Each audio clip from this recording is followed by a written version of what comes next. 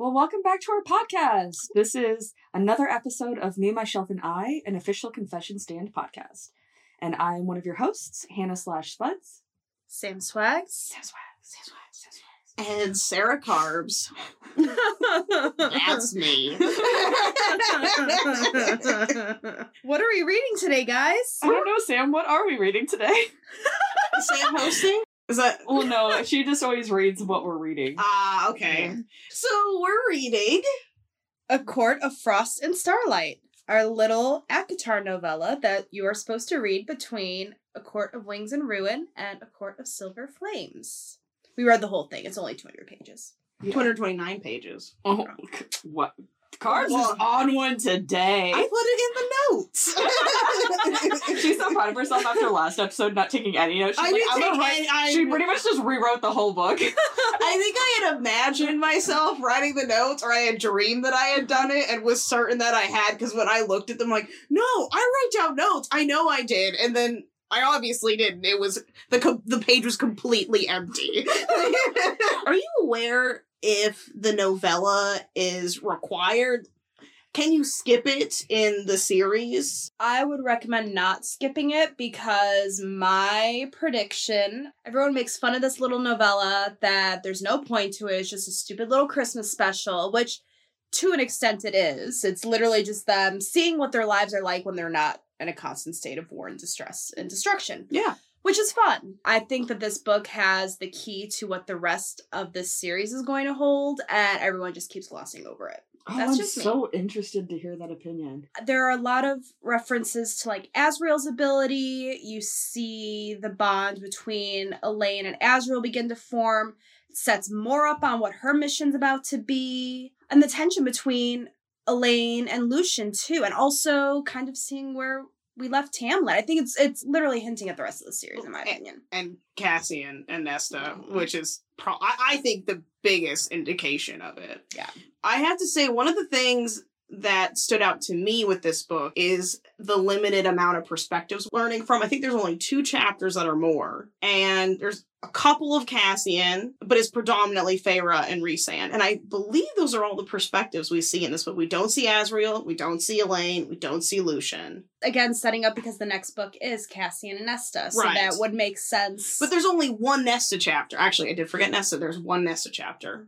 yeah, Well, there's that's 'cause only she's one. so closed off and annoying in this book. Yeah. It is predominantly Faerie and Rhysand, and I agree with you. I do think it sets up the next book. I just know from... I wouldn't necessarily call it a spoiler that the next book is focused around Nesta and Cassian. I don't know whose perspective it's based off of, or if it switches, or... But I also feel like Frost and Starlight is the final chapter to Faerie and Rhysand, which is probably why it's mostly their perspective. I can because see that. I can It's see the that. last time that we're seeing the story from primarily hers, but we got little bits of Rhysand throughout the first couple books. So this is like finally closing that chapter. I remember being really devastated when I realized this was the last one from Faerie's perspective. Well, I also think that this novella is a good point for Sarah J. Maas to finally use different perspectives, because everything's been from Favorite's point of view, so it kind of prepared us for the next book and having numerous perspectives. I agree, for sure. Because I think it would have been weird had she not done this and all of a sudden it's from a completely different perspective. And you're like, whoa, wait, when did this happen? Where this is kind of dipping our toes in it. Right. And it's really interesting, the theories about how many books are left in this universe.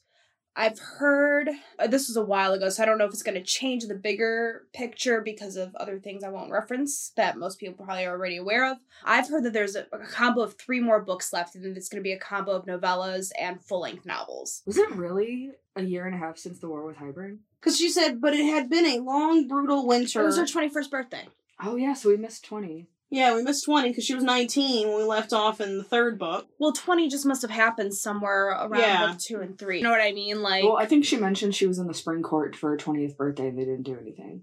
that tracks. But it had been a long, brutal winter that had brought me so deep into the woods that day nearly 2 years ago. Yeah. So 2 years. That's crazy. Mhm. That this is so far from then. because I think it's only been from when she went to the spring court for the first time with Tamlin to when the Hybern War ended. That was 6 months, right? 6 to 8 months somewhere. I'm pretty sure. Yeah, Because, well, she says 2 years from the day in the woods, so she shot almost the wolf. 2 years. Almost 2 years, so She immediately went to the spring court. She was there for not long. Yeah. I think it was, 2-3 months? Yeah, I think it was 2 months. So it was the couple months she spent with Tamlin, let's say 3, just to make it round. So let's say it was January that she was taken. Up until March, because that's probably when they had their spring festival, so March tracks. Yeah. Then it was another 3 months under the mountain with Amarantha for her trials. So that's 6 months. And then I think they referenced that it was a full circle of their engagement. Mist and Fury would have lined up to about the year mark of her being taken by Tamlin, roughly. I think she did mention she skipped her birthday She last made sure year. nobody told. She told nobody during whatever the spring court solstice equivalent was. So I think we're almost 20. So I think Mist and Fury starts a year from A Court of Thorn and Roses. Gotcha. I think that tracks. And then, and then so it's been the war, and then however long it's been since the war to this book. I would say the war kind of gave me a summer-fall timing in that. So that all tracks, I think. So it's, okay, that makes sense. Yeah. So Mist and Fury is the first half of her 20th year. Wings and Runes the last half. And now we're gonna be 21! And Frost and Starlight kind of has already covered the first half of her 21st year. No, she has her birthday. She's turning 21. You're right. You're right. I see what you're saying. Okay. Yeah. And that tracks because they talk about how she and Rhys have not even been mated a full year. So that Let's give a little mini recap. So we just finished A Court of Wings and Ruin, and at the very end of that book, we experienced a very crazy up and down war with Hybern, which they obviously won because they're all alive. Yeah. How convenient. Convenient. Minus Daddy Archeron, R.I.P. We miss him dearly. Do we? Sure. I miss his bear figurines. I still have my opinions about how up and down that war was. Yeah, I think we all do. So knowing that allegedly there's going to be at least 3 more books, I think maybe 1 more novella and 2 more full-length ones I've heard. I will be really interested once we finish talking about this book, who we think those books are going to be about, whose perspectives these last 3 books are going to be. So let's do a mini recap. Where we left off, we're kind of starting fresh. Almost, it feels like, because so much time has passed. It reminds me of Mist and Fury, when there has been time passed since the previous book, and when we started, we had to kind of learn stuff really fast, and things that happened that we were not a part of. Like the engagement to Tamlin and the trauma and all this stuff. Whereas the previous book, we left off on kind of a happily ever after. And this the novella feels a little bit like that. We just overcame a huge battle, and now so much time has passed that we're not really dealing with the immediate aftermath of the war. Right. Everything's kind of been slightly taken care of. And there's some stuff like the Illyrian warriors and the Descent and things like that. But even them rebuilding, I mean, there's still a lot of Valaris that the really crumbled, the most decimated parts of Valaris are still suffering from the aftermaths of that war. Mm-hmm. That was outlined a lot in this book about the attack on Valaris and how that has completely destroyed so many people's homes and lives. But you know what's crazy? When that attack actually happened in the last book, there wasn't a lot of that talk in the book, which I wish would have happened then, as they were preparing for the war and struggling to rebuild Valaris while prepping for essentially World War. But wasn't Valaris attacked twice, though? So maybe it's just the build-up of... It was in Mist and Fury, and then didn't something happen in ACOFAS? Technically, because the Ravens came. That's what it was. And there was sort of... I believe there was a group of soldiers that came in. That's what it was. They thought it was Hybern, which is why they sent Amryn out to go scope out to see if he was around, but Hybern was not in Valaris that time. Okay. God, I don't even remember. It was a mini... It was not a... They were looking for Nesta because of her power. Right. So it wasn't necessarily an all-out war on Valaris like it was in Mist and Fury, but there was enough chaos caused by them looking for her. Because remember, Rhysand and Cassian were off taking care of some sort of trouble. I don't remember what it was. And that's when they ran into Bryaxis under the library. Yes. So, yeah, in my head, I guess it was just the culmination of it and them not being able to focus on rebuilding because they were going into battle, on top of how badly just destroyed it was in general. I have a bone to pick with this book. Do tell! Can you just guess what it is. What is the most infuriating thing for me about Sarah J. Maas and her female characters? I think I know what it is. What is it, the Carmen? painting? Yes! Oh my god, the fucking painting! It's so dumb, and now she gets, like, offered a studio, but then she has to go to an abandoned studio and paint because she's too shy and weird and whatever. I hate it. I hate it so much. I have two things, because we were talking about the battle in Valaris. Did you remember Racina? Because Barely, okay. She was just tapped on.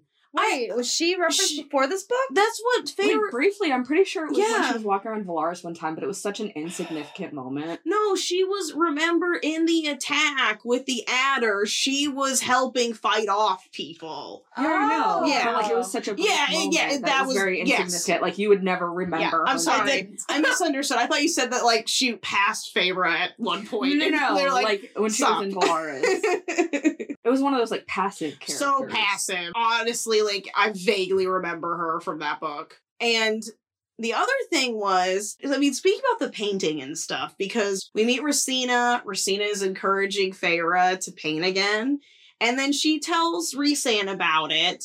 And he's kind of being pushy about her going to paint again. I got a little triggered by it. Were you? Like, he's not really listening to her. She's obviously, I don't know, like, I'm not sure if I'm ready for that, or it has to be the right building, or, like, she's making these excuses. She's obviously still working through her trauma with it, and he heard her, but he wasn't listening, I think is what bothered me about that interaction. Yes. Their whole relationship bothers me in this book.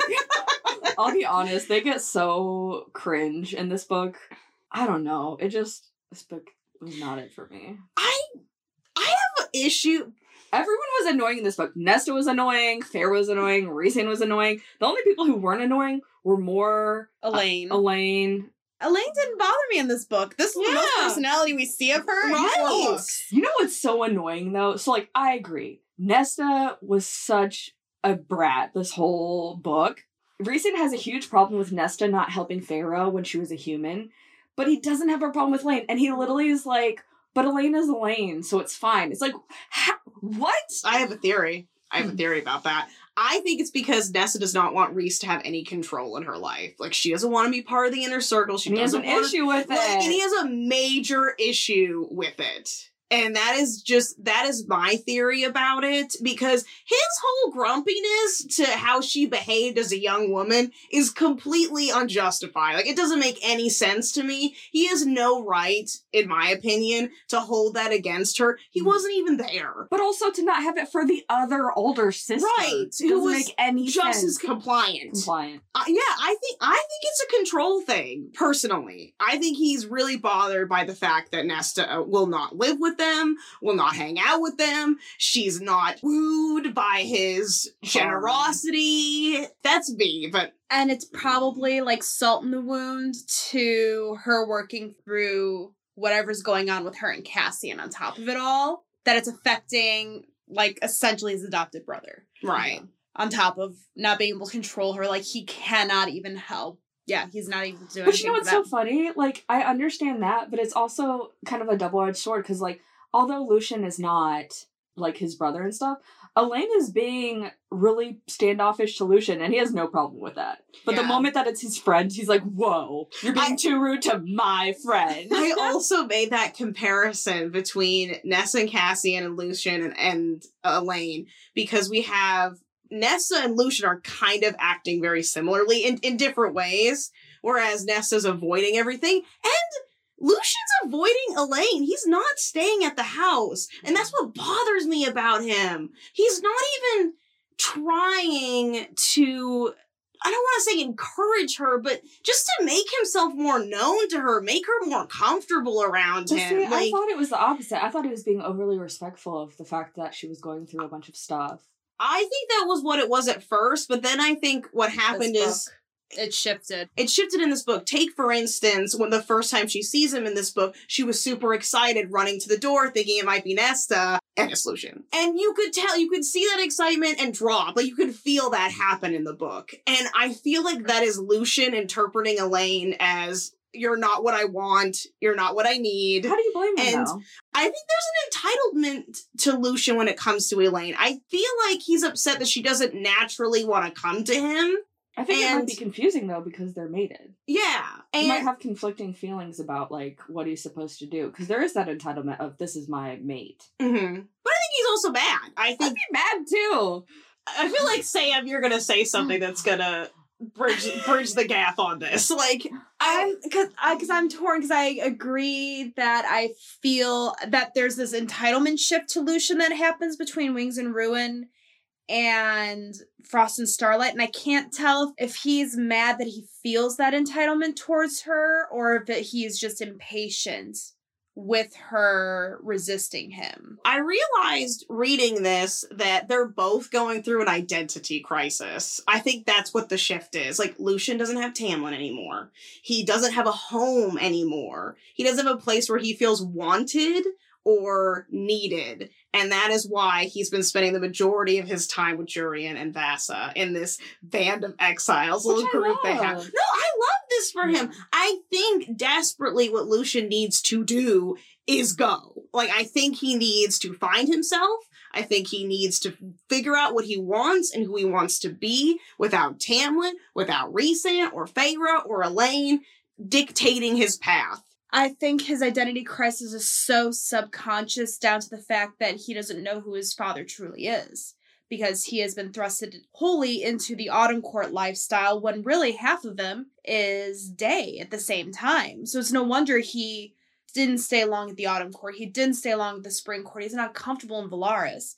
None of those are actually at his core his home. Right. Well, and he's always been lost. And likewise, Elaine is mourning being a Fae now. But you know what? I don't sympathize with Elaine so much anymore, because in this situation, yes, sure, like, she needs to mourn being a Fae and her engagement and stuff, but she has such a support system around her that Lucian does not have. Well, I think that's why Elaine is doing better than Nesta, comparatively. I mean, she's cooking, she's getting close with Caradwyn and Nuala, and she's gardening, But I meant in relation to Elaine and Lucian. Well, yeah, that absolutely. I'm just saying, in general, I feel like Elaine, Sam said, she's talking more. She's interacting with the inner circle. She is interacting with Feyre. This is the most we've heard her talk, I think, in all of the books she's been featured in. So, and I think maybe the trauma of her losing her human identity is something that she connects to with Asriel, with him being denied his Illyrian heritage until he was a young boy. He didn't learn how to fly until he was, 11 or 12? So he is, also kind of has that shift. All three of them really do. They have that duality and that struggle in coming to terms with who they are based on the circumstances they were handed. I feel like Lucian's going to be the tragic character that somehow dies in this series. Oh no. I have that vibe, just how he's written. He's like, there's always one character that just never wins and is tragic from beginning to end. I feel like he's that character. I'm not convinced him and Elaine are going to be mates. You know what? Reading this, I agree with that. And it's not because I don't want, I'm all for the mates to be what they need to be, but something is not, at least at this phase, and it's still early, it's only been a couple months, and Fae live for hundreds of thelaines of years. So there's a fraction on that, but as of right now, I just don't see how this is going to turn around. Right. But you know what's so funny? Lucian and Elaine are legitimately made for each other with how complacent they both are when they're in a safe space. That's literally what they both need in their lives, is that complacency. I think the problem is because of their identity crises that they can't find that in each other. I know. Yeah. I agree with that. It just makes me sad because they're their personalities are perfectly written. It wasn't until I read, because I was very much for Elaine and Lucian. It was not until I read this book that I'm it's not going to happen. And not today, at least. My thought is, like you said, they're going to live for hundreds of years, God will, or Cauldron's willing. Maybe once the dust settles and they're both a little bit more complacent in what's going on with their lives and more accepting of their conditions, yeah, I think they could come together. I mean, a part of me really wants Lucian to be reassuring with Elaine and tell her that she doesn't have to feel obligated to him. But he did do that. Did he? Yeah, he did it in the previous book. Yeah. You gotta give Lucian more credit. I know you don't want to. No, I do. I was all for Lucian and Elaine until this book. I'm leaning more towards Asriel and Elaine in this book. My dream is that in the upcoming books, one of the books is Elaine and Lucian from the different perspectives, totally different stories. He somehow ends up the new High Lord of the Day Court, and like through fate, she refines him. Yeah, I like that idea. And sees him as like the true Lucian. That's the only way I can see them being together truly, is if he finally learns his true identity, comes to terms with it, and embraces it with Helion. Otherwise, I don't see him and Elaine working. I agree. The other reason why I think Asriel and Elaine, or Asriel has such strong feelings for Elaine, is because they're both dealing with unrequited love. I'm so curious how she'll feel about Elaine and Asriel after Silver Flame. Well, now I'm scared. After Silver Flame, I'm still Elaine and Asriel, so. Okay. I personally have a feeling they are not going to be a huge part of Silver Flames. I think compared to all the other things that are being set up in this book, Feyre and Rhysand's relationship growing, Nesta and Cassian sort of, my hope is bridging the gap or fixing what's there. And we've also got more on our own in the next, just going on her own, doing her own thing right now, which I'm very happy for her. I definitely want to see her more independent. And I feel like the inner circle's kind of toxic for more. Yeah. I really don't want her there. I hate to say it like that, but I really don't want her there. I don't want her that close to her dad. Like, because now he's going to be coming up into Valaris. She's not with Eris. Right. She's not going to feel safe. I do want to talk about the whole Eris flashback, because we are pretty much there. I do think that Asriel and Elaine will not be a huge focal point of the next book. That is my prediction on that. But I liked seeing their interaction. I liked the Christmas gift that she gave him. I thought it was super funny. And they seem to they're just calm with each other. It's very calming to see the two of them interact. Exactly. I like it. And I think it's going to be hot. Yeah, so I thought we could get into a couple of more chapters and talk about what happens between her and Eris and what we think is going to happen to her later in this series. Oh, you know what's so funny? It's so hard. I hate reading Moore's chapters after seeing Mads Official's painting of Eris, because Eris is so hot, and I love it. He looks really good. And so, like, rereading it, when I get to those chapters, I'm like, Moore, but he's so sexy. I have such a hard time, because it's in a flashback when we read exactly what happens between her and Eris when she has the nails in her stomach. Oh, and I know, my stomach thinking about it.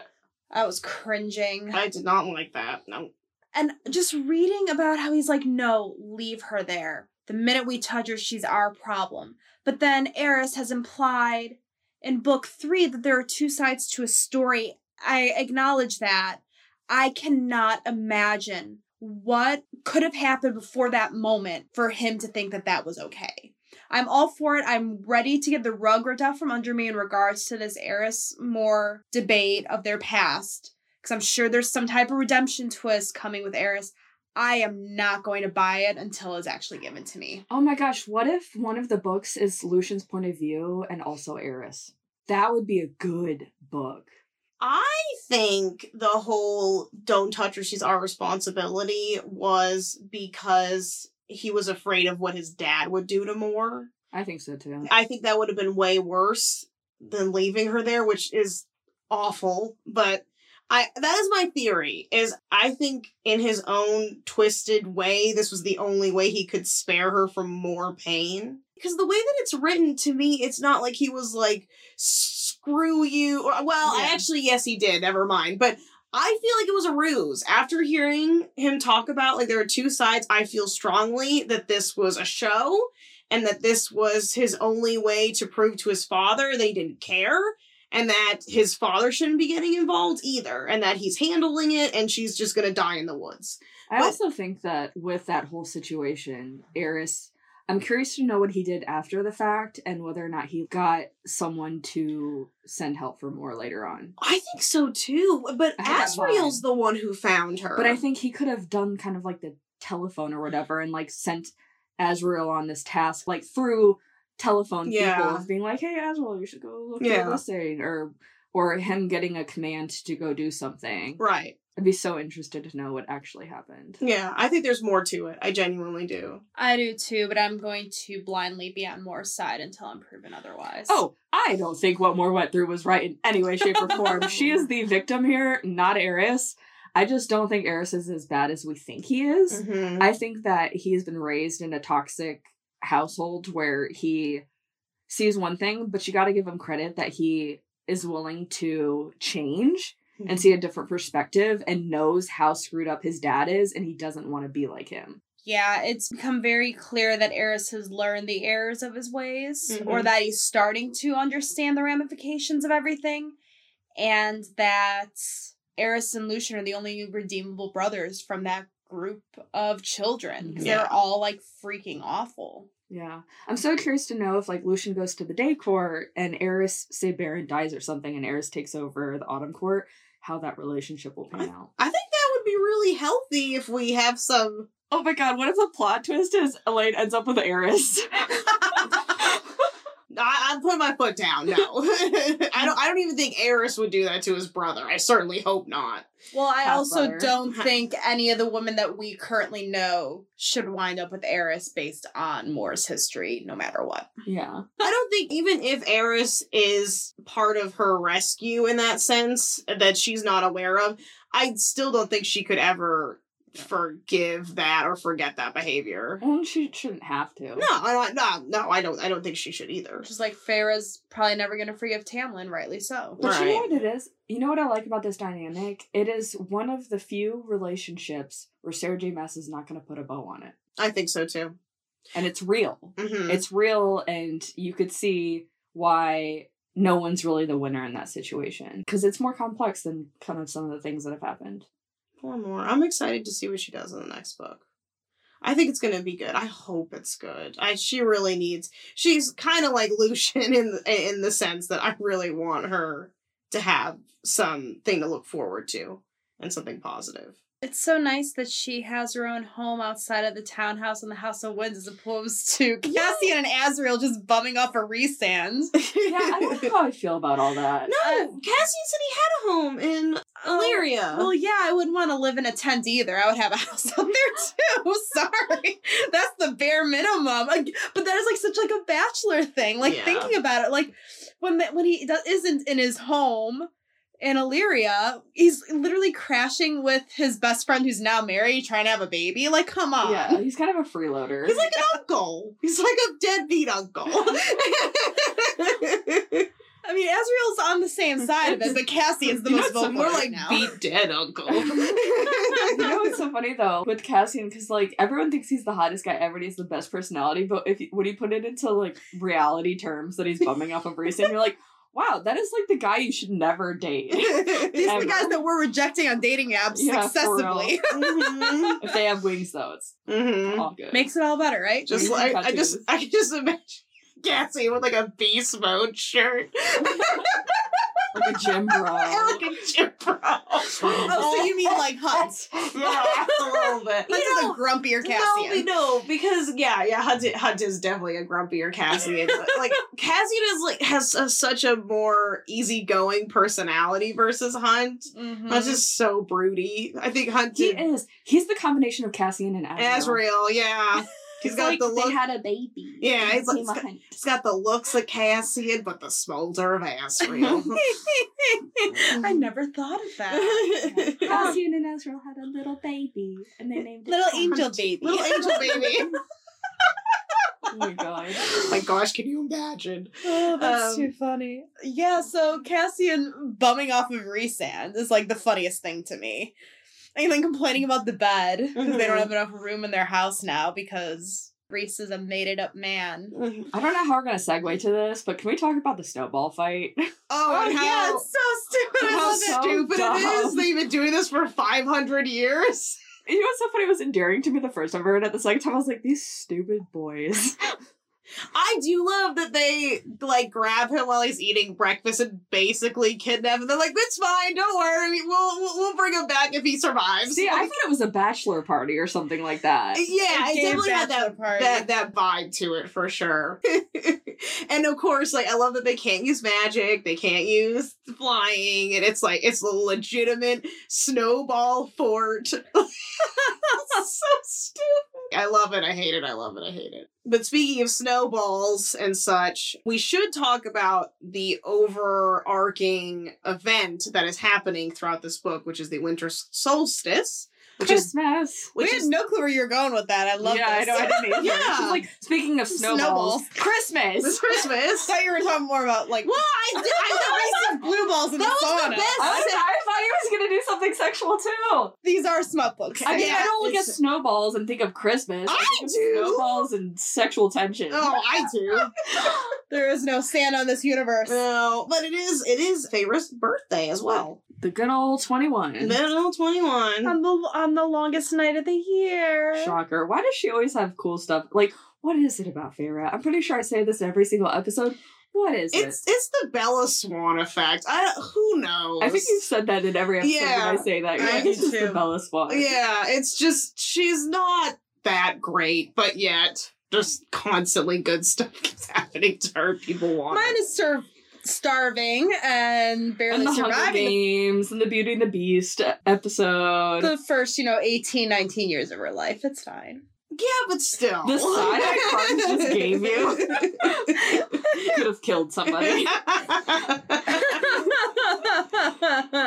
Please, I chopped wood for years. Don't go there with me. Oh, here we go. She comes back to Maine and is a little jealous that some beast didn't kidnap her. Yes, I am. Fine. I mean, Tamlin's still single, girl. No, thank you. Oh, speaking of Tamlin, though, we should talk about him. Wait, we didn't finish our thought about this. Well, you want to me the whole time. Oh, call me Samarantha again. Or Samlin. When did You you don't come get up with to make Cars one? What could she be? Then I only gave Samarantha, which you cut. She started. I just thought it was I'll fun. be the carb reel. No, Or- because the cereal's cool. Fine, I'll be the Midgard carb. Midward. You want me? I'll be the villain. I'll be the gross, ugly worm. She should be a child of the blood. I'll be the carber instead of the app. The carver. The bone carver.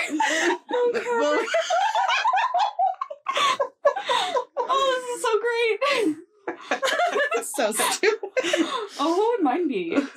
Bryac Spud. That's a cool character. I'm down with that. No, because also that character's in full black like you are all the time. That doesn't count. Oh, yeah. I am No. Bryaxis. Spuddian. Like Helium, but Spuddian. I heard that as like Jurian. Hey, I'll be your daddy. Yeah, you could be Jury, you could be Spuddian. Spuddy. I love Jurian. Yeah. Sometimes. I When we want remember him, right? Yeah. to see him in the next book. I did one of my first TikToks where it was like, who is your mate? And I got Jurian's eyeball, and so I put it to the music of, I shall call him Squishy, and he shall be mine. That's funny. So every court celebrates winter solstice, correct? That's the summer court. Oh, that's right. Not the summer court because they do summer solstice, and that's Shocker. But that's it. They do it twice. There's 2 summer solstice. That's what I thought Probably. he said. Yeah. And the I winter court does it for like a week. Yeah, like Straight. that. Can you imagine going to winter court during winter solstice with like ice sculptures and like polar bears and sweaters and just giant fountains of hot chocolate and booze? Like, did they say they had like cauldrons of mulled wine everywhere? Like, That's did you- my dream. I wish I was like, I actually was like, Sam's gonna be rolling on that stuff. My goodness. But this is a really We know what court you belong to now. this is a really intimate time for the inner circle, which is great because we know from reading the first couple chapters of this book that they've all been kind of doing their own thing. Nesta's living on her own. Lucian's been living on his own and going to the spring court quite a bit. Elaine's been doing cooking, spending a lot of time with Caradwyn and Nuala. And Moore's also been going off her own every now and then as well. Asriel's Asriel. Cass has been spending most of the time at their Lyrian camp. So they've all been kind of scattered lately, so this will be the time that they all come together and spend this time together. Well, I mean, to be fair, Faerie and Rhysand kind of like need this moment to finally be kind of a married couple. Oh, truly. It'd be really weird if everyone was hanging around 24/7. I mean, truly, and of course, Amren, which we find out her struggles of being a human. Amren's bit, like, I just really put in perspective those first 3 books of her, and now, like, she's dwindled down to this, like, basic high fae is the funniest thing. I love it. I just keep thinking about, like, that girls don't poop. And I was like, oh my god, Amren was that girl. She can't eat blood anymore. Yeah, she can't eat blood. The concept of digesting the food. You know what? Maybe that's why I relate to Amren so much. Maybe I am the Amren. And now that I've gone to treatment and have to eat food again, it's like, oh god. My body does this and Yeah, this. I don't like this. This is awful. We do know Relatable. we do know that Amren and Varian are still together. I do love that. Which is mad's cute. Can we get a novella about Amren? Do we want a novella? I want one of her pre-Corinthian world. I have a feeling that Amren is so much like a Ron Swanson, where like her book would be pretty minuscule. I don't see a very long book from her because she's so straightforward. Dude. And then, so we see a lot of shopping. We see. Dude, were you guys super underwhelmed by the gifts that Rhysand gave Faerie? The painting supplies? And Painting like a satchel? supplies, a scarf, and a satchel. Well, he did give her a townhouse or a plot of land. I'm not counting that because Well, it's the fucked up thing is that that's exactly what Talon gave Faerie. I was just gonna say that. I was just gonna say that. Oh, full circle moment. I know it just clicked for me in this moment. Oh, God. Rhysand, what are you doing? Well, like, she didn't even Hey, pay. Sam, but she's deep. She needs art supplies and some painting. But from the right, High Lord. I was so disappointed with it. I thought he was gonna buy that art studio thing for her. I know. That was I was banking on that. Not these underwhelming scarf satchel paint kit. And like you said, this is the same stuff that Tamlin got her. Or gotten her those things and like, oh, there's one more, and then show her the art studio so that it's like part of it. Right.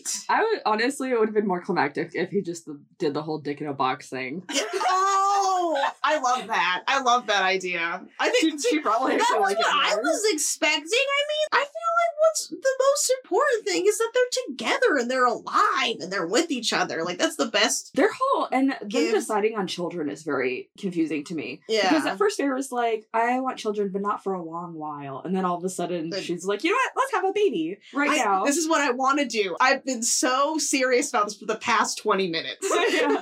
Let's do it.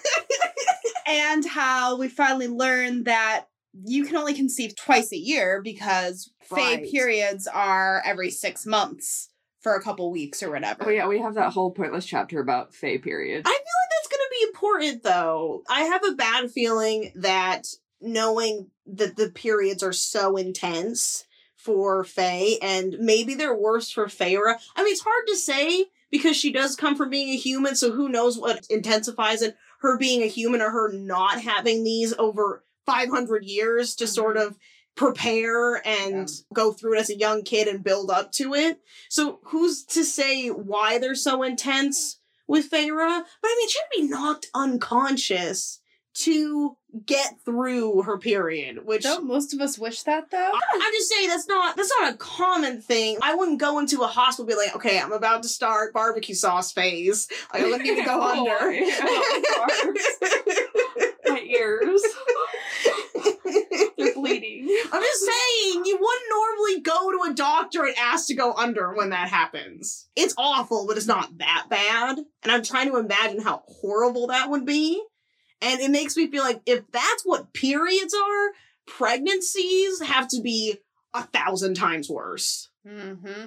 I don't know. I'm concerned about Faerie's decision with this, and I don't think it's going to go well. Or she's going to have, like, a horrible miscarriage. But also, so even though they can only conceive twice a year, they live forever. What's the rush? You Maybe know. build your house first. My thought was, since Rhysand's been waiting for her for 500 years, maybe this is like, well, he did wait for me, even though I didn't exist for the past 500 years. I was nothing but a baby. Yeah, you know what I mean? Like, she feels... I love how she's guilted into having a baby for him earlier. That's how I viewed it. I don't think that's what he did to her. I don't think Rhysand has expressed that. So I found out that when Sarah J. Maas was writing this novella and A Court of Silver Flame, she was actually pregnant. Oh. Yeah, she With her talks about second baby. And so I think a big transition with Faerie was she wrote what was going on in her own actual life. Wow. And that's why it was a brash decision. Right. I mean, I don't mind. You know, we did see the Bone Carver in the last book, and he presented himself to Faerie as this young boy who looked like Rhysand and him. Back from talking about the Bone Carver. I mean, the Bone Carver. Carver. We're like, or... Oh no, I'm not even gonna go, because like my last name is Carbonell, so I could also do Carbone Carver. No. Which is stupider. But the Bone Carver, it makes way more sense. Okay, yeah, so we talked about periods. We talked about pregnancy. Let's move on to more exciting stuff. Let's more exciting stuff. No, you know what we do need to talk about is Rhysand going to see Tamlin. That's next on the list. We don't have a good segue. Have to. We have to. I don't want to. We have to. Daddy has to. So when they go to visit the Hewn City, that as a formality, Eris is visiting Mor's dad, Kier, and that's where he skillfully drops the hint that Rhysand needs to go and build bonds back up with Tamlin in the Spring Court. And that is because when Rhys gets to the Spring Court, it is desolate. It is unmanaged, dying, falling apart, disheveled. It's not in good place. And there's no one really there. It's just Tamlin. And Lucien is in the vicinity, but we don't see him in the Spring Court. And also, Rhysand remarks on how there are these huge claw marks on the door, which could have been from Faerie screwing him over, but also from just Tamlin's horrible temper. Yeah. So. But in this moment in time, do we blame him now for how angry he is? No. I didn't really blame him from the get-go. Oh, I did. I've had a change of heart. Well, listening to that episode and remembering the trauma that we had talked about that Tamlin was dealing with from his history, from seeing Faerie die, from this sort of fragile mentality he had about her, and then the guilt and shame he held about like what they did to Rhys's family, and now Rhys has his beloved. Of course, guilt, shame, all of that spun into fear. It made him do some horrible things to get what he felt was the right thing, or to do the right thing. And now we're here. I mean, he did make amends as best he could. He saved Faerie in Hybern's war camp. Mm-hmm. He also provided a little bit of his power for Rhys so that Rhys could come back. Not for him, but for Faerie. They also have to now because they want to scope out. It was a 2-for-1, is that they kind of went under the guise of it being winter solstice, but they're like, we need to keep our friends close and our enemies closer. Right. But also wasn't a deal that Kier, because he aided in the Battle of the War, which we didn't actually talk about in the previous episode, in the last book, that he offered his soldiers if he could come to Valoris. Yeah. That isn't happening yet. I know that's on the table. Mm-hmm. I don't think that's what this meeting was. I think that had to do with the side Eris buddying up to Kier. Mm. And that suspicious, like, alliance that's going on, because they don't fully trust Eris. Right. Because he blackmailed the Night. Well, and Azriel, we do see him in the chapters. Azriel is the one who informed Rhys that Eris was going to be there. So like you said, it's a 2-for-1. They wanted to keep an eye on Kier, but they also knew Eris was going to be there to provide any updates. And as skillfully as he could, Eris did drop a major hint that Baron, his papa, was considering expanding into human territory via the Spring Court, which we know is right up against the once was wall. I don't understand how you even think it's possible for him to do that. His court is so far away. But Tamlin doesn't have any defenses anymore. Like, honestly, it's like leaving the door wide open. Hilarious. So late to the party. I was. I didn't catch that. I was like, it's not Baron, it's Tamlin. This is Patrick. Point proven. I just think that Baron wants to take advantage of Tamlin's being kicked while he's down. Yeah. Abandoned realm. Yeah, exactly. Quite literally abandoned once Rhys gets there. Yeah, so Rhys goes, he does tell Faerie that he's going, and he gets in the spring court, and it's bad. It is not kept. The roses aren't really in bloom. Well, nothing is in shape. Like, nothing's in shape. There's nobody there.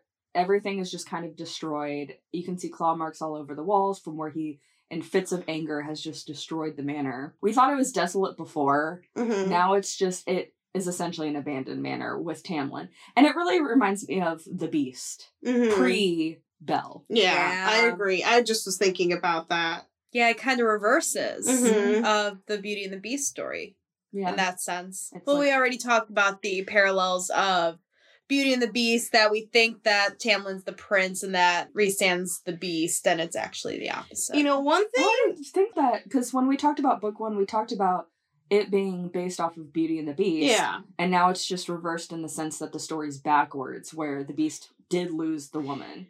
So, one thing I've always theorized, especially about the Disney Beauty and the Beast version, is that there was another woman before Belle. And the reason why I theorize this is because they are very, very cautious about, you'll notice this throughout the beginning of the movie, do not tell her there's a curse or a chanting spell because of the bias, because she has to genuinely fall in love with the beast. If she knows that there is a curse, she could just say, I love you, and it won't work because it's not genuine. So she can't know about the conditions of the curse. So it's like Faerie. the point I'm trying to go off of this is, I believe strongly they know that because there was someone before Belle. They learned the hard way. Right. The genuineness of it. So- And in the Spring Court, he openly admits that there have been other humans. Well, I'm just saying, like, I think that Faerie is the other woman. Oh, Like, yeah. it made me feel like we're setting up Tamlin for redemption. Just seeing all of this like this. Yeah. That was my feeling about it. I struggle. I'm all for a good redemption arc. That's not the issue. I just don't see how she can make me change my mind on him at this point. I don't know, but she's a clever one, that Sarah J. Maas. I'm open to see how Sarah J. Maas will do that. If she goes down that route, I would be open to see that. I don't know if I care too much about Tamlin for a redemption story. Yeah. But I also felt the same about Kale, and Sam loves that book. I love Kale so much. I don't know what you're talking about. Justice for Kale. That's a throw of glass, right? That's Mhm. throw of glass. Okay.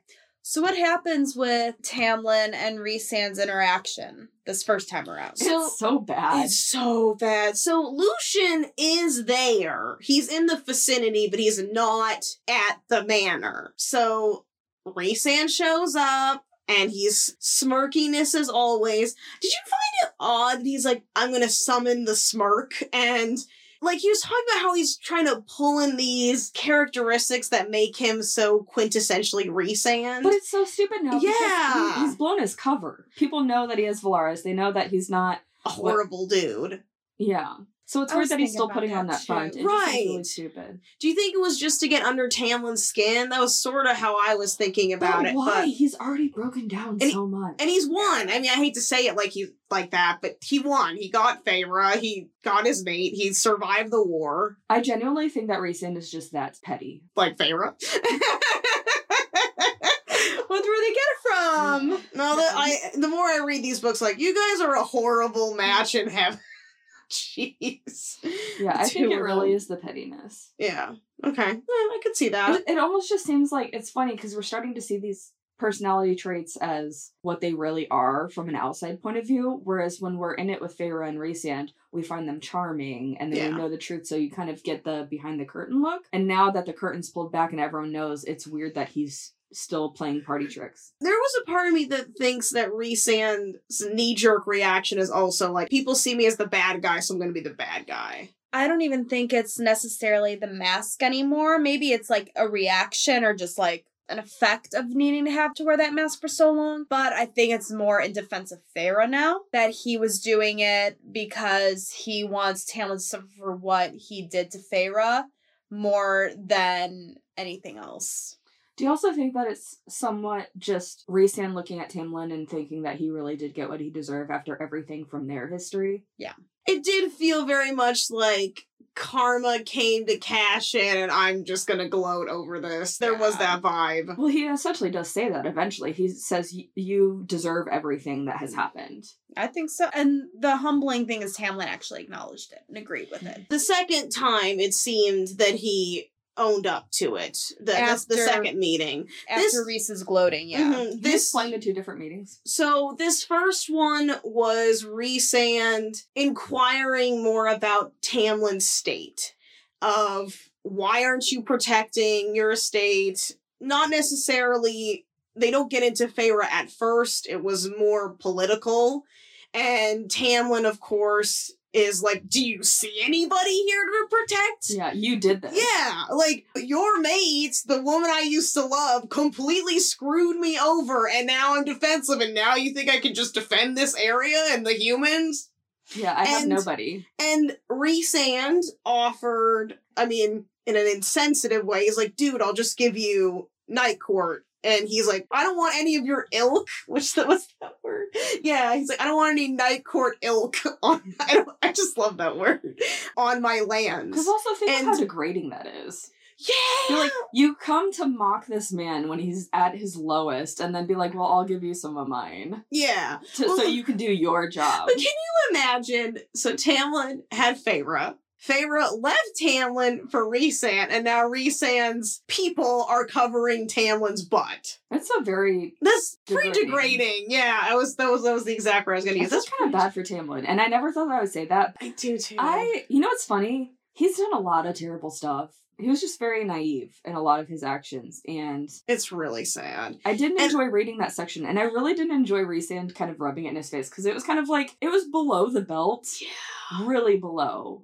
It wasn't necessary, and it was very much out of spite, and that's not a good look on Rhysand. Well, and as retaliation, Tamlin kicked out Lucien for good. When Lucien came back with their dinner, after Rhysand had upset Tamlin so badly, Tamlin sent Lucien back, and he sent all of his stuff back to the Night Court, too. He completely cut off that relationship, 100%. Rhysand's gloating indirectly affected Lucien in a way that, like, then they were barely getting along even after Wings and Ruin, because Tamlin already felt betrayed by Lucien wearing the Night Court clothing.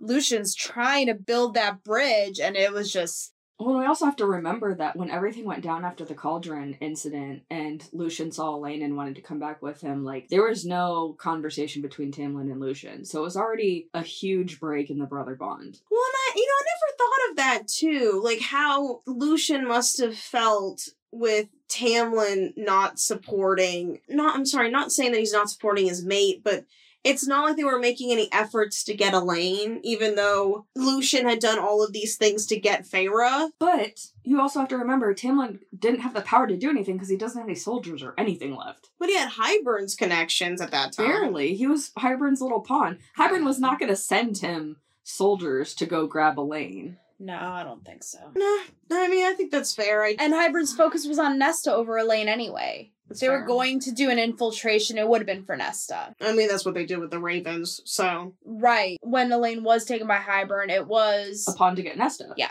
Yeah, okay. The whole section about Tamlin just, like, really is kind of depressing. And I remember after reading it, I just didn't feel good. And it, like, actually brought my mood down reading it. And it was hard for me to go from that to, like, feel-good chapters. Mm-hmm. Because it just seemed very unfair. Yeah, it did. Because I feel like this was just one of those things where Rhysand also had to make it known that, I mean, he is indebted to Tamlin in a sense. And I think that bothers him, and I think that was another reason why he wanted to be perfectly clear about this stuff. I mean, he wouldn't be alive today if not for Tamlin. Well, and Feyre wouldn't either. Yeah, exactly. So... which is kind of weird. You think that they would be even by now. Right. I would think by now they're even. So why is he gloating in his face? He's a jackass. But it's funny, because then it makes me wonder, seeing him after he's kind of come out from behind the curtain and wondering how much of that persona actually was slightly Rhysand. From when we first knew Rhysand to now? From what the perception was. Like, he was so good at that character, and I wonder if there's that saying, like, a lot of excellent actors are great at their characters because their characters take pieces of their true self. And I'm wondering if Rhysand was so good at playing that kind of farce because parts of those were actually his deep down personality. There's some underlying truth. Yeah. But that he finally was able and comfortable and willing to show those sides safely and under the guise of it being a mask. Yeah. But now that the mask is pulled, the fact that he's still doing it kind of proves that some of those were actual tendencies that he had or mannerisms that he had. Yeah. I think at the end of the day that he was just doing it to defend Feyre, that he could put aside all of his stuff with Tamlin in the past, but what Tamlin did to Feyre was like the final nail in the Tamlin But that's coffin. so weird. This is after the war. If it was before the war, I would understand. That's fair. Like, if it were right before the war, but the fact that he helped get Elaine out from the King of Hybern, he helped save Feyre, he helped save Rhysand. This is an attitude that I would have towards Tamlin post-Cauldron, which was, they screwed up his court. They did a lot of damage. It wasn't like they didn't do anything. Yeah. But, like, after all of these things, especially the fact that Feyre and Tamlin have made peace with the letters and what he said to her. Like, I want you to be happy, and she says, I want you to be happy too.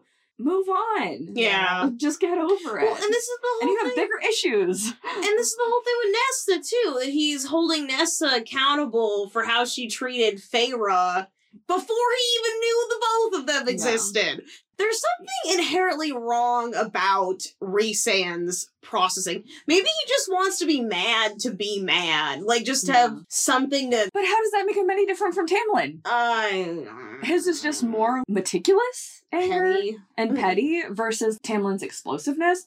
And I think, in my personal opinion, I hate Tamlin's anger more because it is scary. Mm-hmm. But Rhysand is so conniving with his anger that I don't think it makes him any better. Feyre just fell for another angry man. I mean, definitely a vengeful man, for sure. And then we see Tamlin again a while later. Obviously, the aftermath of that meeting was Lucien getting kicked out for good.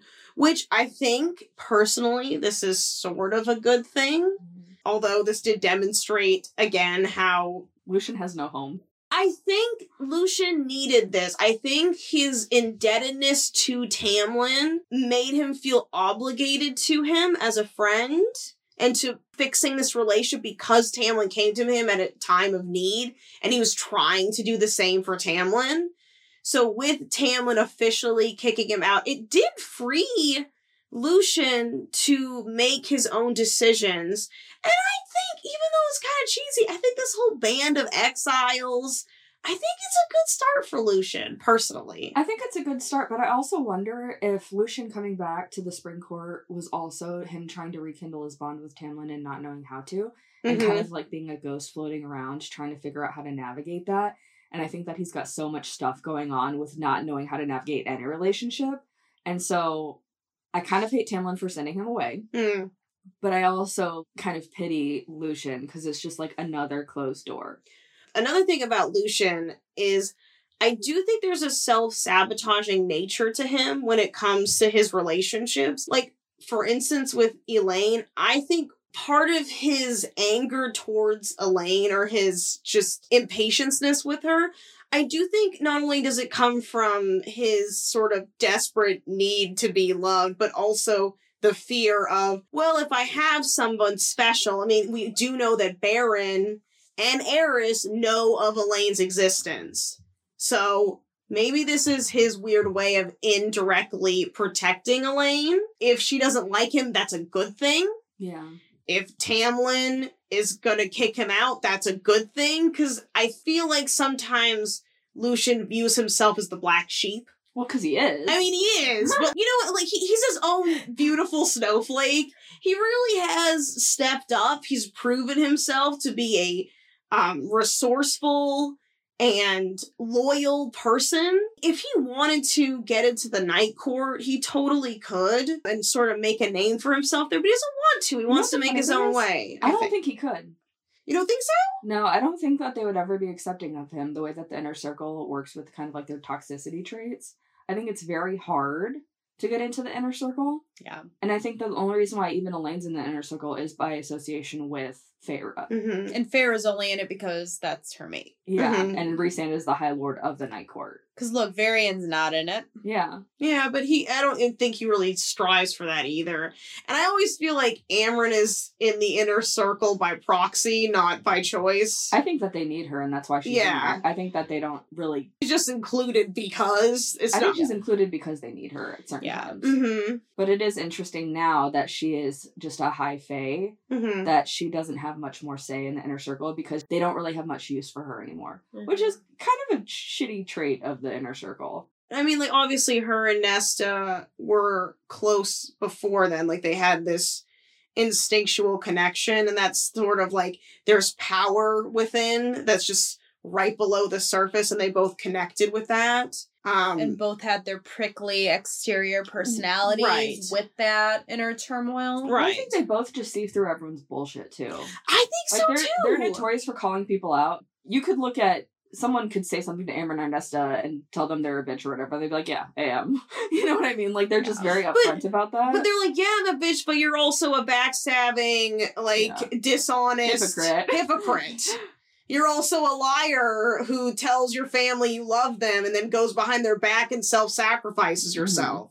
You're also a nosy, pointless painter. Like, tell us how you really feel. I'm just saying, like, I strongly agree with you that there is this sort of, I don't want to say contempt, like, I want to say mild contempt with Amryn and Nesta because they won't play by their rules. So they don't fit into the mold. Right. And Amryn and Nesta are constantly like, I'm drawing this line because you're the toxic one, not me. But it's interesting because, like, literally, they valued Amryn when she was otherworldly. Mm-hmm. I'm going to play devil's advocate, though, and just remind y'all that the Bat Boys and more have literally exactly 500 plus years of history. Amryn came much later to that. Well, so did Feyre. I feel like Feyre's like a little sister to someone in the group. That they're gonna entertain her, but they're not gonna give her the full scoop. I mean, it's not like they're like, okay, let's sit down and talk about our 500 years of history together. They're not giving her that insider knowledge. You know what it is? The difference is they want Feyre to be part of the inner circle, so they put an effort into her being part of their history. Mm-hmm. Like, even if she doesn't know, they are comfortable explaining it and getting her in it and being like, this is why we're this way. We want you to be part of this future history and stuff. Mm-hmm. Whereas they don't really do that with other people. Right. They don't even really do that with Elaine. Yeah, but I don't think Elaine has also expressed an interest in it either. She like, in this book, I feel like, if anything, she's wanted to connect more with that inner circle than ever. I feel like she wants to connect more with understanding her new role in life. More so, I think in more of a generalization, not necessarily... I don't think her objective is towards the inner circle acceptance. I think it's a more well-rounded generalization of finding acceptance with her current circumstances. And you know what? It just really bothers me that Rhysand has a problem with Nesta, but now with Elaine. She's very complicit in how Feyre was treated. He doesn't mind Elaine being around because she gardens and cooks and doesn't, like, stir the pot. I wonder if it's that sort of, like, maternal behavior that Rhys is sort of overlooking. Oh, the misogyny of it all? Yeah. Yeah, he doesn't like a woman who's not going to stay home and breed with him and cook and do gardening. I'm telling you, it's that control stuff. It's so... Yeah. No, I mean... He's like... I don't mean to shit on... I do like Rhysand. I really do. And I love Feyre. It's just like this book, I don't know. It was so much after everything else that just happened. I think with this book, it gave us an insider view to them. Like, we're not seeing them with the stress of war and making difficult decisions. We're seeing them making day-to-day stuff. And we're seeing this sort of inside view. We're like, oh... These are some pretty gray characters. They're not as, like, intense. We've seen them make difficult decisions. We've never seen them make dumb decisions. I mean, we've seen Feyre make dumb decisions, but I'm just saying. But it can be masked by the stress. Right, but it can be masked by the stress. It could be brought on by the stress. Yeah. Like, I can't think through this right now. I'm going to make this choice because it feels like the right choice right now. Whereas this is a more calmed down situation. And we're seeing how they respond in their day-to-day life. And it's like, oh, I know how the sausage is made. Yeah. Kind of like that. It's sort Yeah, of it didn't just the come out on vibe. a pretty plate. Right. But it's also, we're seeing these characters making these dumb decisions, not in stressful situations, and not only from Faera's point of view. Yeah, so True. now we're not seeing it with the stars and sprinkles and Faera's eyes. You know what I mean? From Yeah. her Valaris perspective. lens. Yeah, the Valaris lens. The Valaris. Her star-colored citrus and glasses. sea. Lens. Well, and I'm pretty sure I've said this in other podcasts about the same series, that she's 21. And I think back to when I was 21. And granted, I had a lot of life experience from a very young age. And I think that maybe I didn't live the typical life as a child into adulthood and had to grow up really fast. So I kind of relate to that aspect of it. And still knowing at 21, I'm sure I was dumb as rocks. I never made a great decision, but also there's that creepiness of Rhysand being alive for so long and having so much knowledge, and the control that he has kind of freaks me out because she's so much younger than him. He talks about Cassian for a minute. Mm-hmm. He like has this moment of clarity where he's like, I'm 1,500 years old and Faera's 21. And she's so young. But it freaks me out because he's so controlling. Yeah. So that's kind of creepy to me, in the sense that I don't even want to get There's into it. something sort of, I feel like there is this attitude when it comes to Faera and Rhysand where he doesn't quite take her so seriously, and I think it is because of that age difference. Like, she'll sort of express where she's coming from or express a frustration, and he kind of brushes it off in that, like, sly sort of Rhysand like innuendo way. Like, you know, it's funny because then she totally acts like a 1-year-old and does it anyway. I think what bothers me about Rhysand and Faera is that I feel like Rhysand, when he wants to distract Faera from some sort of thing she's struggling with or frustrated about, it will be always sex driven. I was gonna say he just whips it out. And it's always some sort of innuendo or suggestive sort of thing, which I understand this is smut, but I feel like 21-year-olds just want to bang all the time. Like, and I feel like knowing that, and I don't know, it feels like a manipulation sort of thing. Maybe I'm reading too much into it. But it's funny because they also have so many endearing moments. So I feel like I have a hard time figuring out what I like out of the relationship and what I don't like. Because sometimes, like, when I first read it, I was like, this is amazing. And then, like, rethinking about it in a different light, I was like, oh, I don't know if I like this. And then, like, rereading blogs and stuff and seeing other people's opinions, I was like, oh, whoa, this was not how I interpreted it. But now I can't unsee those perspectives. I think because ACOTAR is such an introduction into the fantasy romance thing, and especially with these, like, really big age gaps, what I've personally come to is that when you read these books, you're like, oh, I like this character for me, I like this character for whatever, when it comes to the people that you're reading about and the book boyfriends and stuff. And I finally grew past it. I was like, I would never be able to tolerate fucking Rhysand in a relationship. But it totally works for them, and I love and appreciate their dynamic together. Yeah. It's not anything specifically I think is necessarily healthy or that I would want or, like, whatever, but it clearly works for them. Yeah. And I think that's the only thing that helps me get through it, because I could nitpick them all day too, but at the end of the day, I want to remember it's a book and enjoy it. I mean, I feel the same way about Nesta and Cassian, though. Like, I started rereading some of Silver Flame, and there's some moments where I was like, I can't believe when I first read this, I was like, oh, this is so exciting, or whatever. And sometimes I'm just like, wow, they're, like, the worst people ever to get together. Mm-hmm. Don't come for me. We could get into, and I'd love to get into Cassian and Nesta right now, because we're getting pretty close to that. But there is something about them now that is a little frustrating for me. And because I know you've been saying a lot that Nesta's really annoying in this book, and so annoying. I had this moment where I'm like, it's Nesta's turn, because first we have Faera having a mental breakdown, and then we have Elaine. It's Nesta's turn to have a mental breakdown, and that is what's happening in this book. Like, why does she have a mental breakdown? Well, I don't know, and I think this isn't clear, and maybe that's what Silver Flame is being set up for.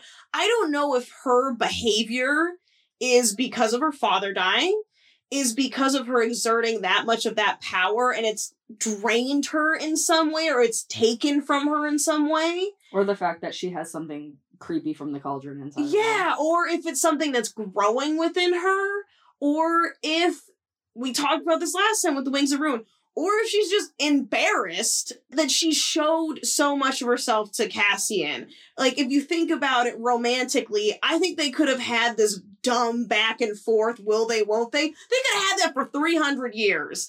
And they skipped to year 300. Like, they went from all of this, like, really slow burn to Hybern throwing kerosene on that shit. Yeah. You know? And they're now confessing their love, and we're like, we're gonna die together. And they don't. Awkward. And it is so awkward. It's like that you have a really great date, and then you say goodbye and you have to walk in the same direction. Yep. That's essentially, that is a perfect description of that. Perfect description of Super that. awkward. I was so disappointed when Cassian was talking about, I mean, I thought it was funny, but he was talking about how, I'm guessing that her father's house, after the war with Hybern, she kneed him in the balls. I'm guessing. Have you not read that chapter? It wasn't in Wings of Ruin. But no, it was a bonus chapter. Oh, I didn't read it, no. Yeah, that's a like, Sarah J. Maas wrote out that chapter. Now that we've gotten to it, yeah. Okay, yeah, send that to me. I want to read that. I didn't know that was a bonus chapter. And it's so great. I'm not going to spoil it for you. Mwah, chef's kiss. I didn't realize they made a reference to it in this book until rereading it. I did not know that. Okay, yeah, definitely send that to me. I want to read that. But is there anything else in the bonus chapter that you can divulge in? Or is that the big thing from it? it's I didn't just read it. further. I haven't read any. Oh, you haven't read any of the bonus chapters? Ooh, this is going to be fun. Rereading it, Nesta started kind of warming up to me in book 3, which I wasn't expecting. She's really obnoxious in the first book. She's standoffish, as you'd expect, in book 2. And it's like, she's working through her trauma, but she's stepping up and helping everybody. Like, it was really cool to see, because that's scary. Like, clearly she's got fears and anxieties, and she stepped up to do what she needed to do in 3, and it was awesome. Mm-hmm. And so, like, you see her step back, and you're just like, You were so close. I was rooting for you. Yeah. The Tyra Banks meme. We were rooting for you, and I'm just like, the Tyra Banks meme. I'm sorry. Yes, That's exactly how it is, though. Yeah, it's a total. It's a And really. so good it's, like, example. so You're just like, we disappointing were to- so close. It does feel like that. Yeah, it does feel like we were so close. Feeling. I was disappointed too because, like you said, Nesta was so cold, and she just was warming up. And You know what it is? She's a rabid dog in the street that you finally get to come out from under the house, and you're about to grab it, and it just bolts back under, and you're like, ah! bites you on the way back. Yeah. Just had to start all over again. Yeah. And I can totally see Cassian's frustration with that. I mean, yeah, he essentially got ghosted. And eating the balls. Well, that was a while ago, but yes. That's the most action he got. Well, You think that he would just kind of give up, though? Nah, no. I thought He he likes so a stubborn. challenge. He's so stubborn. One of the I love things him. that we haven't gotten into yet, Cassian meeting Emery, which is a Illyrian shop owner, or she was the daughter of a guy he knew. She was the daughter of a shop owner who passed away, right? In And the she war. inherited it, yes. Yeah, and she's a clipped Illyrian, so she's a female with the wings, but she can't fly. They clip their major tendons of the women to keep them grounded to breed. Yeah. A theme in this book, I guess, is breeding, huh? And there's this cute little moment, and I marked it, where Cassian is seeing in Emery a lot of Nesta traits, like the Nesta "I'll kill you" look, or he's like, and he has this sort of catalog of Nesta. I love it. Her isms. He looks at a rock and is like, that's the color of Nesta's eyes. No, but one of her faces is, I'm reading smut and I don't want Cassian to know. I like, want mwah. that. I want that Love it. tattooed on me. I did highlight that. Oh my love gosh. Can you imagine? Oh my gosh. But just seeing that and knowing what we know, I do genuinely think Cassian's not going to give that easy. It did seem fruitless at the end, not at the end of the book, but after Winter Solstice when he chases after Nesta. And he tries very hard to get her to open up, and he's doing the thing where he's being persistent, I guess, and trying to get her to talk to him. He wants to give her a Winter Solstice gift. She will not accept it. She doesn't want anything to do with it. He chucks it in the ocean. into the river. Yeah, into the river. What do you guys think it was? Do you know? We do. Oh, so You guess what it is. You guess what you think it is. Wrong. is it something I've seen? Is it something I know? No. Oh, so it's something I wouldn't know about. It's something personal to Nesta, but that trait of hers already been touched upon. Is it a bookmark? It was small, right? Is it the heart of an angel? I'm trying to think. Love. I'm trying to think of Is it love? I'm trying to think of what she likes to do. The only thing I know she likes to do is read. Like, hobby-wise. Is it like a little tiny library? I'm not telling you. What's tiny and, like, book-centered? Is it cute? I'm sorry, I was so underwhelmed by Rhysand. I don't have faith in Cassian whatsoever. Last guesses, because I do want to talk one more thing about Cassian. Is it Jurian's finger? I'm sticking with bookmark. Safe bet. Can I just say, though, how, like, we got a little glimpse of Cassian and his upbringing with his mother before he was taken away, and then also how triggered he was seeing Emery's clipped wings, because he is the one person fighting for the Illyrian women to join their ranks. And they are having such a hard time having the women fight and train and stuff. Fucking Devlin. He's the one that's making it impossible, and then the girls aren't willing to step up either. Because they're scared. Right? I don't blame them. But I also don't want my wings clipped, so I don't know what's the lesser of the two evils at that point. Go train in a dark cave. Away from men. What an admirable guy, though. We love Cassian. Oh, Cassian. Yeah, when he met Emery, he bought, like, all the clothes in her shop and then told her to divvy them out to the people in the area. That were going to be struggling most for the solstice storm. What a guy. But he can't afford his own house. What are their winter celebrations like? So We're weird. just Christmas. Yeah, it's just Christmas. Let's get real. It's just Christmas. It's just Christmas minus Santa. One thing they did talk about in the beginning of the book that I did want to touch on very briefly is the rebirth. Do you guys remember that? Oh, yes. Where you have to sit in the dark for like 24 hours to meditate on the creation of light, like coming from, to appreciate by sitting within darkness for a certain amount of time. Sounds awful. Well, and Rhys will And not do it. also just like my normal day. Is that because you wear black all the time? No, also I burned easily. Oh, that's true. I was Skarsgård. They talk about how Rhysand would not do it. He does not like this, Which is really tradition. funny coming from the Night Court guy. Well, I thought that at first too, but I thought maybe it's a trauma or trigger thing. That's where what I'm thinking with Amarantha. Yeah, I just wanted to. Well, she would, like, lock him up and cage him up and stuff. Mm-hmm. Why wouldn't she leave him in the dark? Mm-hmm. That's a fair point. Yeah. I just don't have much sympathy for Rhysand right now. Yeah, he was a dick about the whole Tamlin thing. I'm not gonna Such a lie creepy about that. head. But yeah, Winter Solstice gifts. So the gifts that I remember them exchanging, and Rhysand did tell Azriel and Cassian they did not have to get gifts for Elaine and Nesta, which was They didn't even know Nesta was coming. yeah, Because she was just getting drunk at bars. right. Sleeping around. And that's so sad. We know that Cassian gets more lingerie because she specifically asked. Their relationship's weird to me. It's fun. It's It weird. is kind of weird. Especially since they're kind of brother and sister. But That makes it creepy. Yeah. I mean, everything about the inner circle is toxic. Like, that's just a given. I don't like this sort of flirtatious behavior that War and Cassian have. Especially since she's Because of more interested in women. Yeah, well, that and Azriel's their good friend, and obviously they boned, and I don't know, I feel like that would be hard for Azriel to watch, even from a nonchalant, joking standpoint. I mean, third wheel. It's tacky. Yeah, it's And tacky. inconsiderate. I agree. That was my point. Yeah, exactly. It is very tacky. And especially when Moore would get jealous of every time Nesta and Cassian would talk. Right! And there's also... It's like, girl, you're stringing both of them along. You want your cake and to eat it too. She reacted too when Elaine, she tensed up. And Faerie noted that Moore tensed up when Elaine gave Azriel a Winter Solstice gift.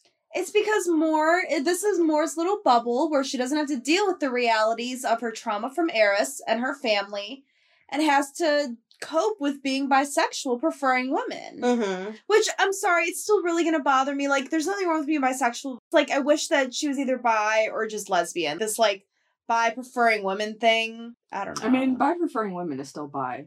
It's too convenient. That's the problem with it. It's not inherently the problem. That's what someone prefers. It's the convenience of it to lean against Azrael that's bothering me. Mm-hmm. Yeah, it's like she is bi, but only for men that aren't Azrael.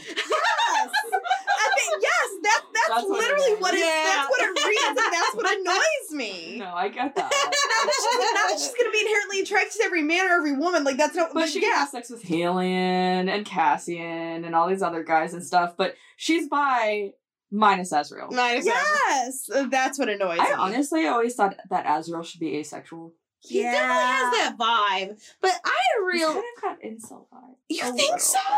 Yeah. See, I'm not crazy. You think it's because of how angry he gets when Eris, like, when anyone says anything mean about Moore? It's like the low-key entitlement to Moore. Like, oh, look at me, I'm so unworthy. Like, she doesn't like me. Woe is me. But she can't be with anybody else. We're just ruining all of these characters. I guess I didn't think of it that way. I think after the High Lord meeting, Azrael has not been as preoccupied with Moore. I've noticed sort of a distancing there, and there's more focus on Elaine. That's just me, but maybe I'm reading into it too much. I think what bothers me about Azrael is him to grow up the way he did, and then he finds this brotherhood with Cassian and Rhysand. And the only thing that he could do to be useful in this relationship is to be Rhysand's secret lackey, to kill people and be the spy master and do everything behind the scenes. Like, I don't know. I hate that they're feeding into his, like, instead of trying to get him out of the shadows, they're like, no, you're really good in the shadows. You can stay right there. We like you in the shadows. Like, you know what's so funny? You know? If he, like, has some instance where he all of a sudden becomes a man of light, or whatever, and they don't have use for him, I wonder how much they would care if he was in the inner circle. You know what I mean? Kind of like the Amryn effect. I'm sorry, just like imagine Ezra like walking in with like a white tunic, like a cult leader. Like, here I am, my children. I found my voice. He's become the leader of the children of the blessed. Azrael the blessed. Or Azrael the Great. All of his blue gems turn into yellow. Yeah, oh my gosh. Okay. You know what Azrael needs? You know what he really needs? A good old Prozac. Or a Zoloft. I thought you were going to say getting laid, which he probably does too. Yeah, I thought you were going to say relocation. But you know what? He needs to go hang out with Lucian, and they need to find each themselves. Yeah, because I agree with you. I feel like if Azrael to be like, I want to do this, I think this would make me happy. I think they would challenge that. And I think they would convince him to stay in his lane. Yeah. And that's what I hate about his dynamic in the inner circle. That's the vibe I get from it. Yeah, they advocate. Moore would be the first one to be like, don't do it. Right. Is the worst part of it all. Right. For everyone but Azrael. She wants him, like, I definitely get the sense from Moore that she wants, even though she does not want Azrael, she wants him to stay where he's at. I think they're actually mates and she's rejecting the mating bond. I honestly agree with that. Really? Mm-hmm. I think that if anyone's going to reject the mating bond, it's a more Azrael thing and not an Elaine Lucian thing. I think Elaine and Lucian, I think one of them's going to die. I think it's going to be Lucian. I think you're right. I think he's the super tragic that dude. Win. I'm very nervous about Cassian because there was a comment in, I think, the third book with Elaine. Yep. And they were like laughing. I was just like, no, it hasn't happened yet. And I was just like, what? I think that Nesta and Cassian are going to die together in like a blaze of glory. That's how it has. One can't live without they're going to go out Bonnie and Clyde-esque. Yeah, I could see that. Faerie and Rhysand are obviously going to die together because they made that stupid fucking pact. But I think it's going to be really dumb. Yeah. Faerie and Rhys are gonna die dumb. Nesta and Cassian are gonna die on fire. Lucian's gonna die because he's tragic. Elaine's gonna probably be the doormat who flowers a garden and, like, somehow ends up back with, like, Grayson. Lucian's gonna die because he's tragic. Elaine's gonna live because she's tragic. Oh my God. I'm blood. He's so mean in this book. I'm just saying this would make a good story. Yeah, no, I mean, I think a part of it is just trying to prepare for what is to come, because I think knowing Sarah J. Maas, it can't be good. So it's like, I need to know who to mourn now, or I'm going to have to quit my job because I'm just going to be. But you know what? With Sarah J. Maas, you're never going to have to mourn anyone because she keeps everyone fucking alive. That's true. If Amren's still around. Yeah. Why is Amren still here? How? I thought you liked Amren. I do, but I don't get it. That's not a good story. Just because I like her character doesn't mean I believe she should be here still. I hate her and she should be dead. Because she needs to learn the essentialness to pooping. But she learned about love when she said that to Varian before she went in the cauldron, and she shouldn't have come back out. But she didn't know how to poop. We needed that. We needed that. You know what's Spuds. so funny? That's also a thing in an eating disorder clinic. We celebrate poops in ED recovery because a lot of us don't get them. All right, I mean, that tracks. No, I get it. Yeah. We got Samarantha and Bone Carver over here. And I'm just the Spud Bone Reel. Carver. Spud Noodle? Is that what you said? Spud Reel. Spud Reel. Okay, I didn't just say that. We all agreed we're gonna be villains. That's why I'm the Bone Carver and she's Samarantha. I wasn't like, oh, a monster equals Spuds. It's not wrong though. Oh my goodness. So the big things are, we're talking about winter solstice. Big gifts that are notable is Faerie gives everyone a painting, gives Rhysand a painting of her. She's so deep. She has no other choice. She's like, I don't know what to get anybody. I've got millions and millions of dollars. I'm gonna paint. I'm gonna pull it out of my soul. But she does give Rhysand her, I just remembered she doesn't like red and she paint like Lucian. What? His hair, she doesn't like the color red. Oh, yeah. He's just like bald. Blonde or something. Like, are you colorblind? It is worth noting that Rhysand's picture is of her bees from their Ouroboros. Yeah, Aurora. That's what I said. Which, like, what a dumb gift. No, I like it. She's based. You have all the things in the book you can like. You like. I'm just saying I get it. I'm not saying I would want it for myself. I'm just saying for that relationship, I think it makes sense. I just made you a really cool painting. We should hang it up in the baby nursery. It's a representation of her. Of how terrible she is. Yeah, it's like this deeper sense of herself, this deeper, uglier side to her. I just love how she paints it. And it's like, this is a reminder for the rest of your life. What I really am. Can you imagine she was like, this is me, and it's a monster. I want you to have this. And so I think that's a wrap for this episode and this book. We are moving on to book number 5. Book 5, the 4th novel. The next episode we will be recording is going to be A Court of Silver Flames, chapters 1 through 24, which is the first part. It's pretty meaty. Yes. So we're going to take a little bit of time to read this section. So we will see you next time. And get out of here. Bye. Bye. Bye. Bye. Thanks for listening. You can follow us on Instagram at confessionstand_podcast for any show updates. Feel free to give us a follow on our Goodreads too to see what we're currently up to. That link is in our bio. Bye. Bye.